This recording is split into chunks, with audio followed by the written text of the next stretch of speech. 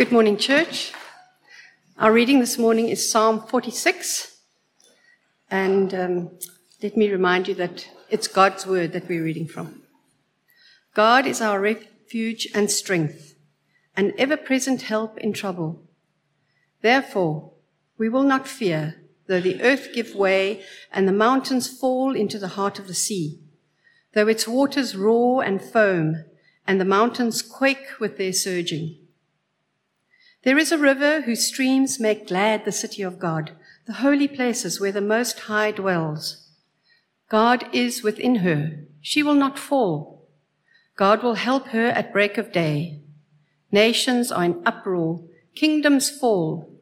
He lifts his voice. The earth melts. The Lord Almighty is with us. The God of Jacob is our fortress. Come and see the works of the Lord, the desolations he has brought on the earth. He makes wars cease to the ends of the earth. He breaks the bow and shatters the spear. He burns the shields with fire. Be still and know that I am God. I will be exalted among the nations. I will be exalted in the earth. The Lord Almighty is with us. The God of Jacob is our fortress. In 2020, the first year of lockdown, a study by the HSRC found that 33% of South Africans were depressed. 45% felt fearful, and 29% faced loneliness in the first lockdown.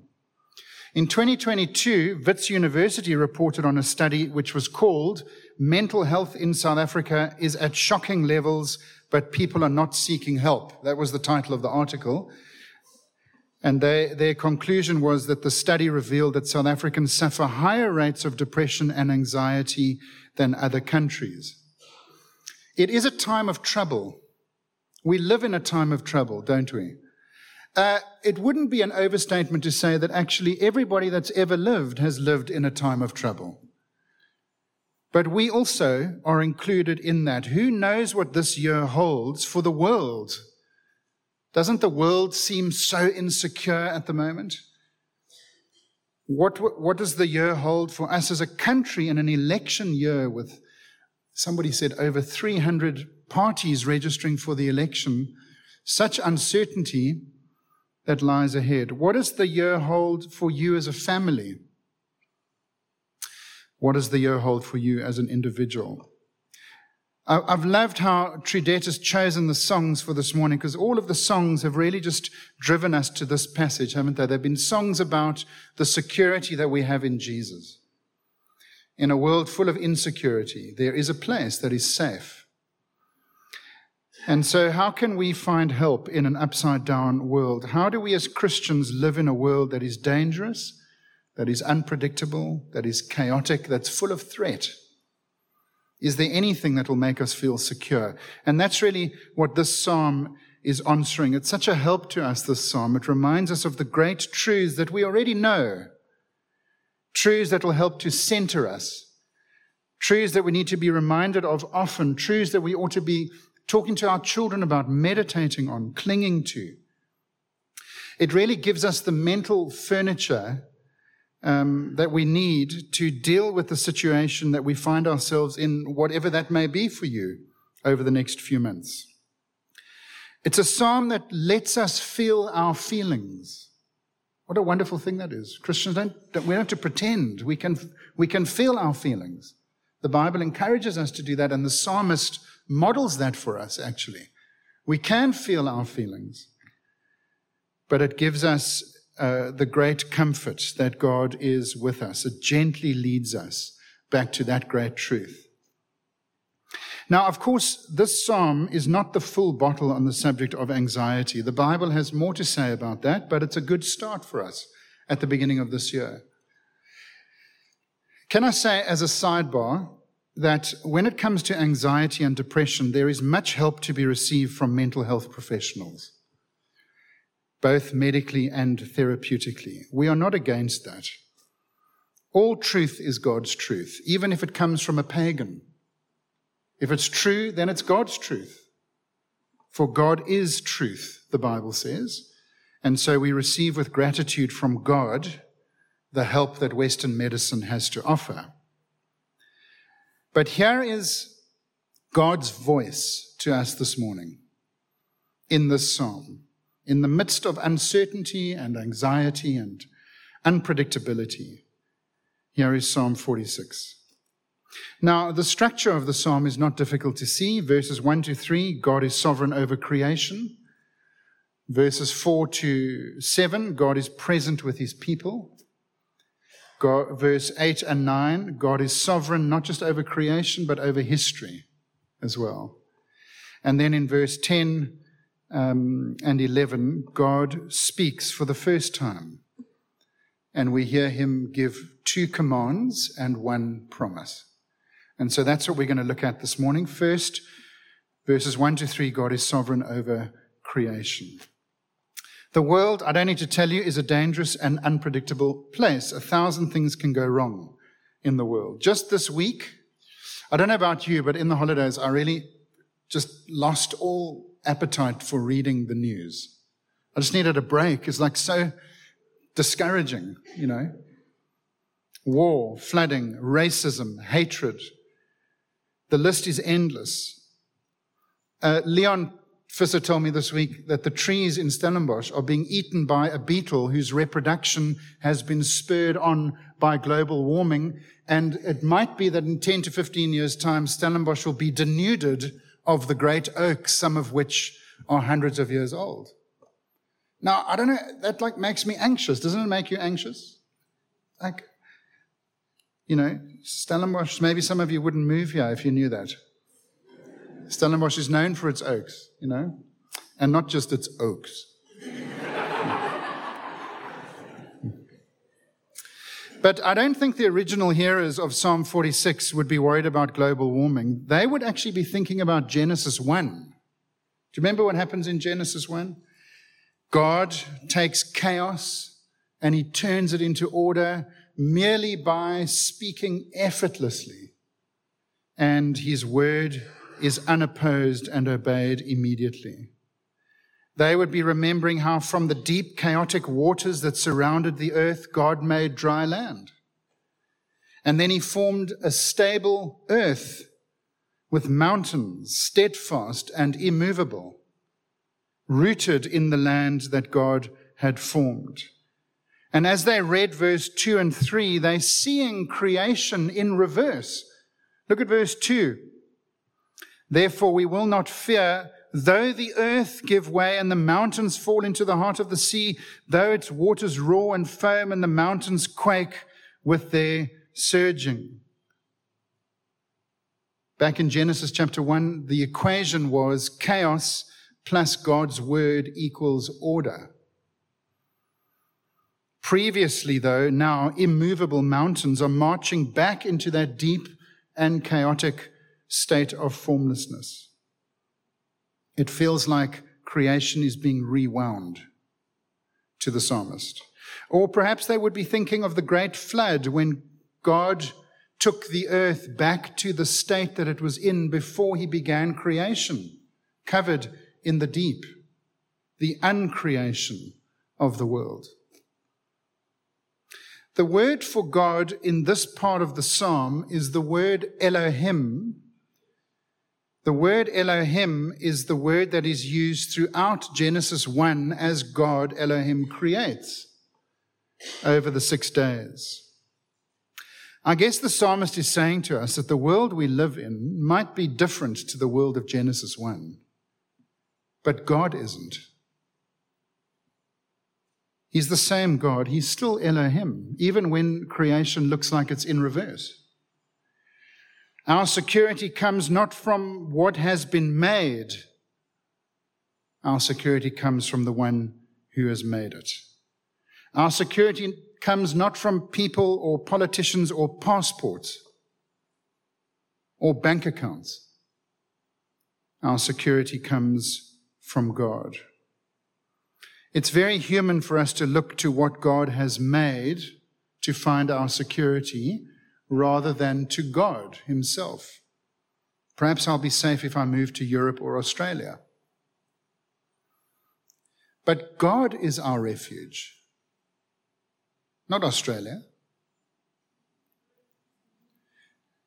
What are you going to say to the Christian in North Korea or South Sudan? God is our refuge, not your country or your government. There is no absolute security in this world. There is no created thing that is immune from uncertainty or insecurity.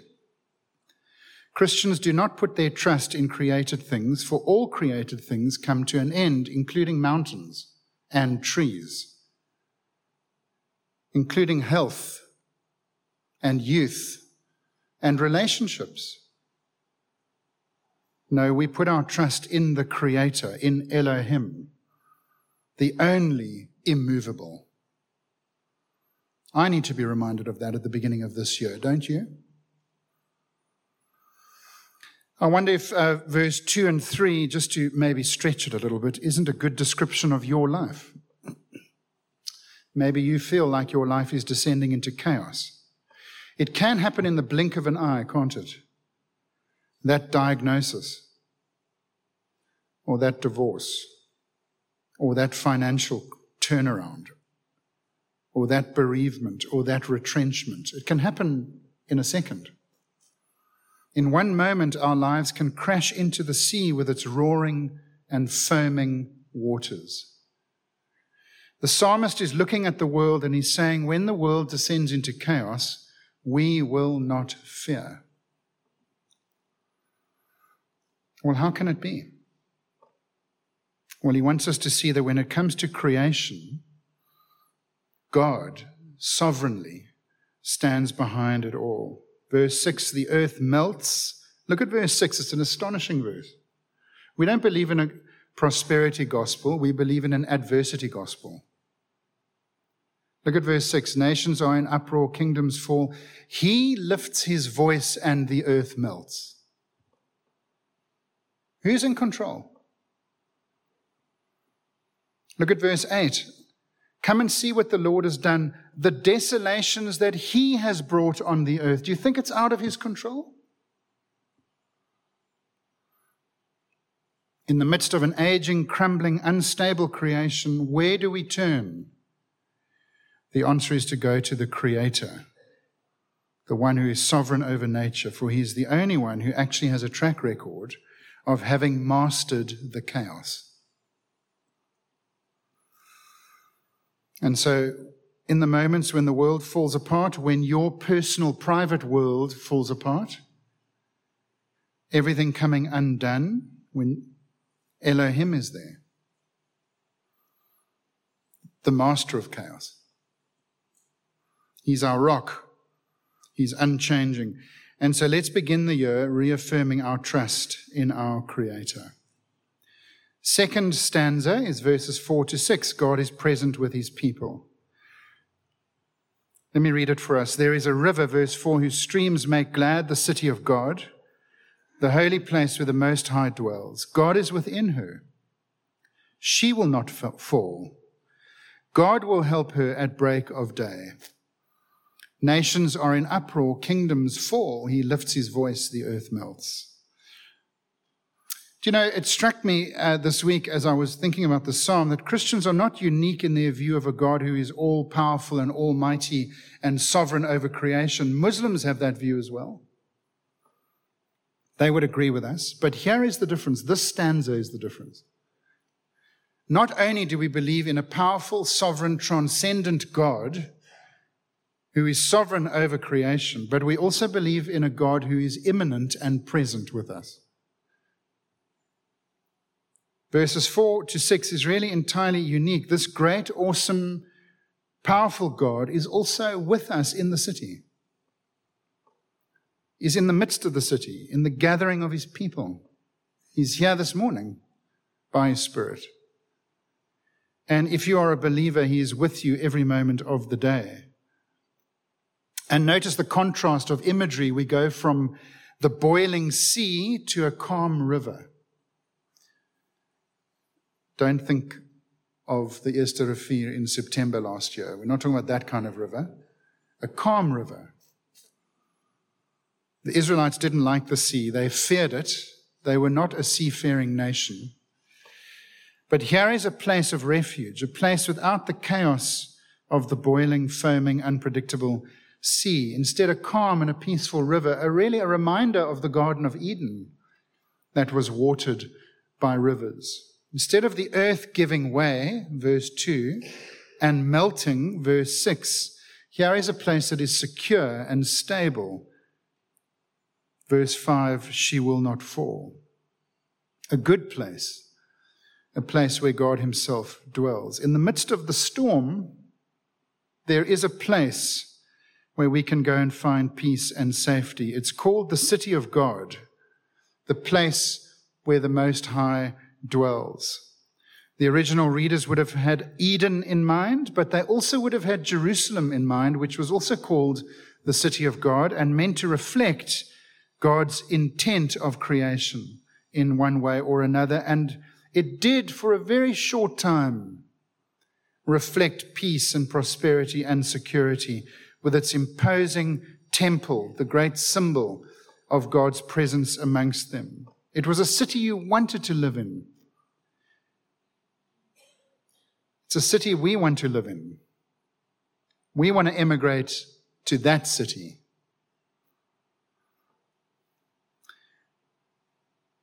How do we get into that city? You know, the answer comes in the change in the Hebrew of the name of God.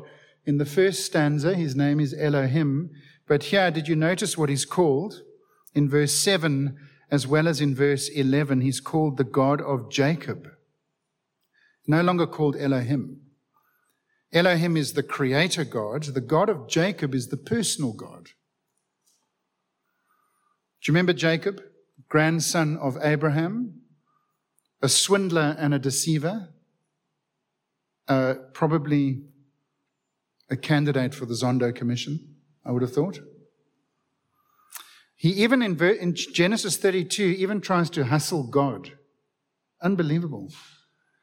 And yet God loved him and forgave him and was faithful to him and accepted him and became his friend. The God of Jacob means the God of friendship. The covenant God, the God who wants to be friends with you and who wants to draw you into personal relationship with you. Not only is he mighty and powerful and Elohim, but he is the one who regards sinners and who enters into relationship with them. The one who is with us is the God of sinners. The personal, relational God of Jacob can be your God this morning, through the Lord Jesus Christ, for he's not called the God of Jacob in the New Testament anymore. He is called the Father of the Lord Jesus Christ. And so those who are in Christ can be in relationship with the God of Jacob. The city of God for us today is found in relationship with the Lord Jesus Christ. The original hearers, it was Jerusalem. It can't be that today, can it? Especially today. It's not that anymore. It was pointing in the Old Testament to something else. It is Jesus. It's the place where Jesus is enthroned. The ultimate fortress of God, which we know are the new heavens and the new earth, but it begins today in our hearts. We can be part of that great kingdom as we sit here while still being part of this failing kingdom, this old kingdom. I wonder if you are part of the new kingdom, the new fortress of God. If you are, how safe you are. It gives us a helpful perspective, doesn't it, on fear and anxiety and the troubles of life. I've told you the story before. Please indulge me, because I can't think of a better way to illustrate this. In 2008, I was on a mission in Zimbabwe. I stayed with a farmer who had recently been expropriated from a very successful farm. He had 4 children under the age of 12. He was a Christian man. I said to him, and remember that 2008 was the year when load shedding started for us. and all South Africans were checking their passports, right? And the Zimbos just laughed at us. They've been living with it for years. Get over yourselves, he said to me. He said some memorable things to me, one of which was, if there's no electricity, shut up and buy a generator. This is where you live. Make peace with it. But that wasn't the illustration I wanted you to hear this morning. Here is the thing that he said to me which changed my life in many ways. He said, when I asked him how they cope and how they think of this as Christians and the uprooting of their lives, the uprooting of their children, the insecurity of where they lived, his words to me were, my wife and I take the view that if things get worse, at least we've got death to look forward to. It's an astonishing statement, that. And it's a statement that only a Christian can make. Someone who knows about the city of God that lies ahead, the fortress that lies ahead. Third stanza, verses 8 and 9. God is sovereign not only over creation, first stanza. He's not only present, second stanza, but he is sovereign over history. Look at verse 8 and 9. Come and see what the Lord has done. The desolations he has brought on the earth. He makes wars cease to the ends of the earth. He breaks the bow and shatters the spear. He burns the shields with fire. This section is bracketed by verse 7 and verse 11, where in both verses God is called not only the God of Jacob, but also the God of hosts, the Lord of hosts. That is the Lord Almighty in the NIV, the Lord of hosts in the ESV. Hosts is another word for armies. He is the God of armies. He's not only sovereign over nature, but he is the commander-in-chief over the angel forces of heaven. There's some KZNers here this morning, recovering KZNers in some case. During the riots, we couldn't understand why the government appeared to be sitting on their hands for nearly a week. It took them a week to deploy the SANDF to bring a bit of calm. And it was a real relief in many ways to us when the National Defence Force was deployed to try and bring those riots to an end. But you know, for Christians, the Lord of angel armies was already there with his people. He is the Lord of hosts, the God Almighty. And notice the comparison between the nations and God in verse 6. The nations are in uproar. Kingdoms fall. What does God do? He just lifts his voice and the earth melts. He is able to exert his power anywhere and everywhere for however long he chooses. No desolation comes without his command, verse 8. We need never to fear that we will go beyond his power to see or to know or to protect or to provide. Whatever he wills comes to pass, and nothing comes to pass except what he wills. Do you believe in that God? There's no such thing as chance or luck or fate or coincidence or Murphy's Law. God, and he is absolute and complete in his providence and in his control over every event. That's grounds to have our fear banished from our hearts. The original hearers of the psalm, when they read verse 8 and 9, he breaks the bow and shatters the spear. I'm sure they would have remembered how God overcame Pharaoh. Do you remember what God did in Exodus 14? He made the wheels of their chariots so that they had difficulty driving. He basically gave them a pupville for their chariots as they were chasing the Israelites. The Egyptians said, let's get away from the Israelites. The Lord is fighting for them against us. How terrifying for them. But what confidence for us. Friends, God is sovereign over history. The events of the world that we read about and hear about in the press, the insecurity of climate change and all of the other things in our world today, nothing has taken God by surprise. He is sovereign over history. No one can make peace like God can. He makes wars cease, verse 9, at the ends of the earth. Do you think war is outside of his control? His past actions in history, his mighty rescue of Israel, is enough for us to trust his track record. God will have the last word in every situation. We can be comforted in the midst of all the confusion and uncertainty that we find ourselves in at this moment in history. If we can take in and meditate on and keep focused on the fact that God is sovereign over nature, verses 1 to 3, and over history, verses 6 to 8, it would change our lives. It would give us courage. I love the beauty of Hebrew poetry here. The structure of the psalm illustrates the point of the psalm. Between the earth melting, verses 1 to 3, and the wars raging, verses 6 to 9, is the tranquil and safe city of God, nestled in the middle of the chaos. That can be you this year.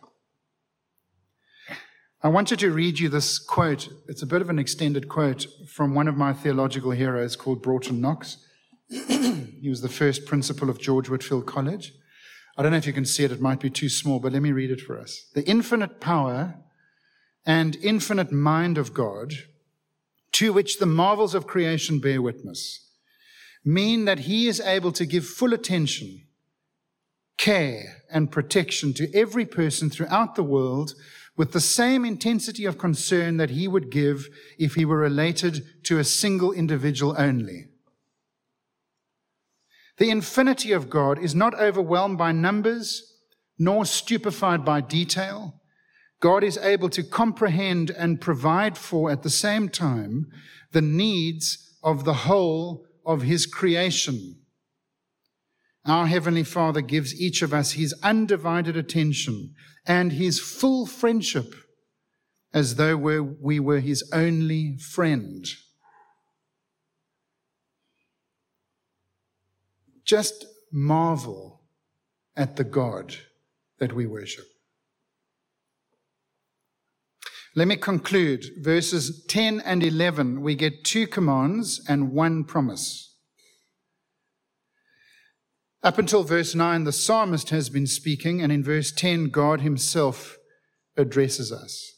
What advice does he have in a world where nothing seems stable, reliable, or safe? When the earth gives way, when the water is boiling, when the nations are raging, what is required of us, of those of us who claim to be Christian? Verse 10, be still, command number 1, and know, command number 2, that I am God and not you, is the implication.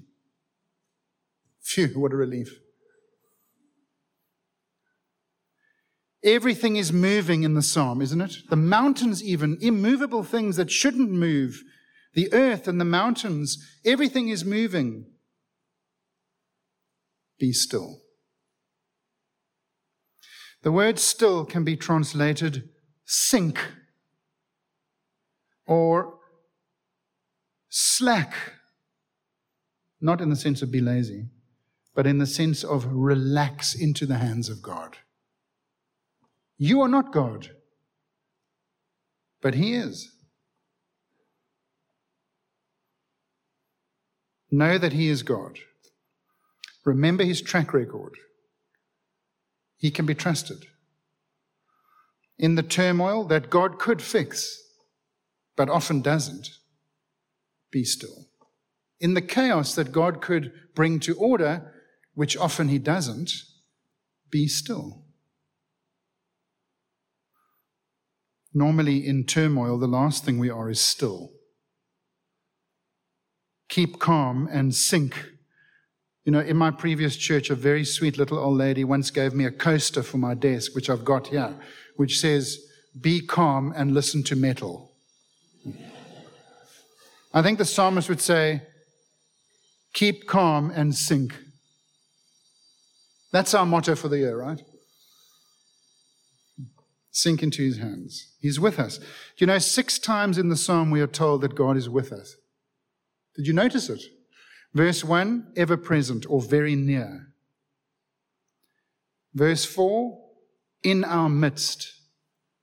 Verse 7 and 11, God is with us. And verse 10, God is amongst us.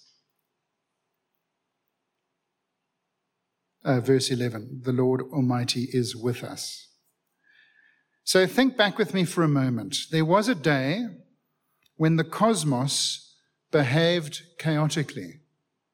Do you remember that day? A day when the ever-present, great, unchanging sun was switched off, went dark. A moment of darkness and chaos and uncertainty and anxiety. It was the day of the cross. The day that the God of Jacob, that is the Father of the Lord Jesus Christ, turned his face from his Son and punished him in our place, and then vindicated him by defying entropy and raising him from the dead. At which point, God said to the world, in effect, be still. This death thing, I've got it. This problem of sin, I've solved it. In the midst of chaos and darkness and uncertainty, God came through. And so we don't have to look back to the Exodus, although it's a good place to look, to show that God can overcome. We don't have to look back to the creation or the flood, although they're good places to look. We can look back to the cross and remember that the Father of the Lord Jesus Christ is the one who made the war cease between us and him. 2 commands, be still and know. 1 promise, and with this I'll end. Do you see it? I will be exalted among the nations. I will be exalted in the earth. Do you know what it reminds me of?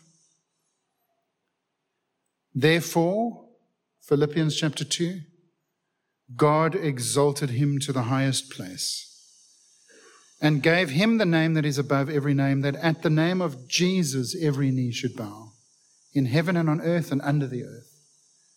Every tongue acknowledge that Jesus Christ is Lord, to the glory of God the Father. Friends, God has exalted Jesus. It's already been done.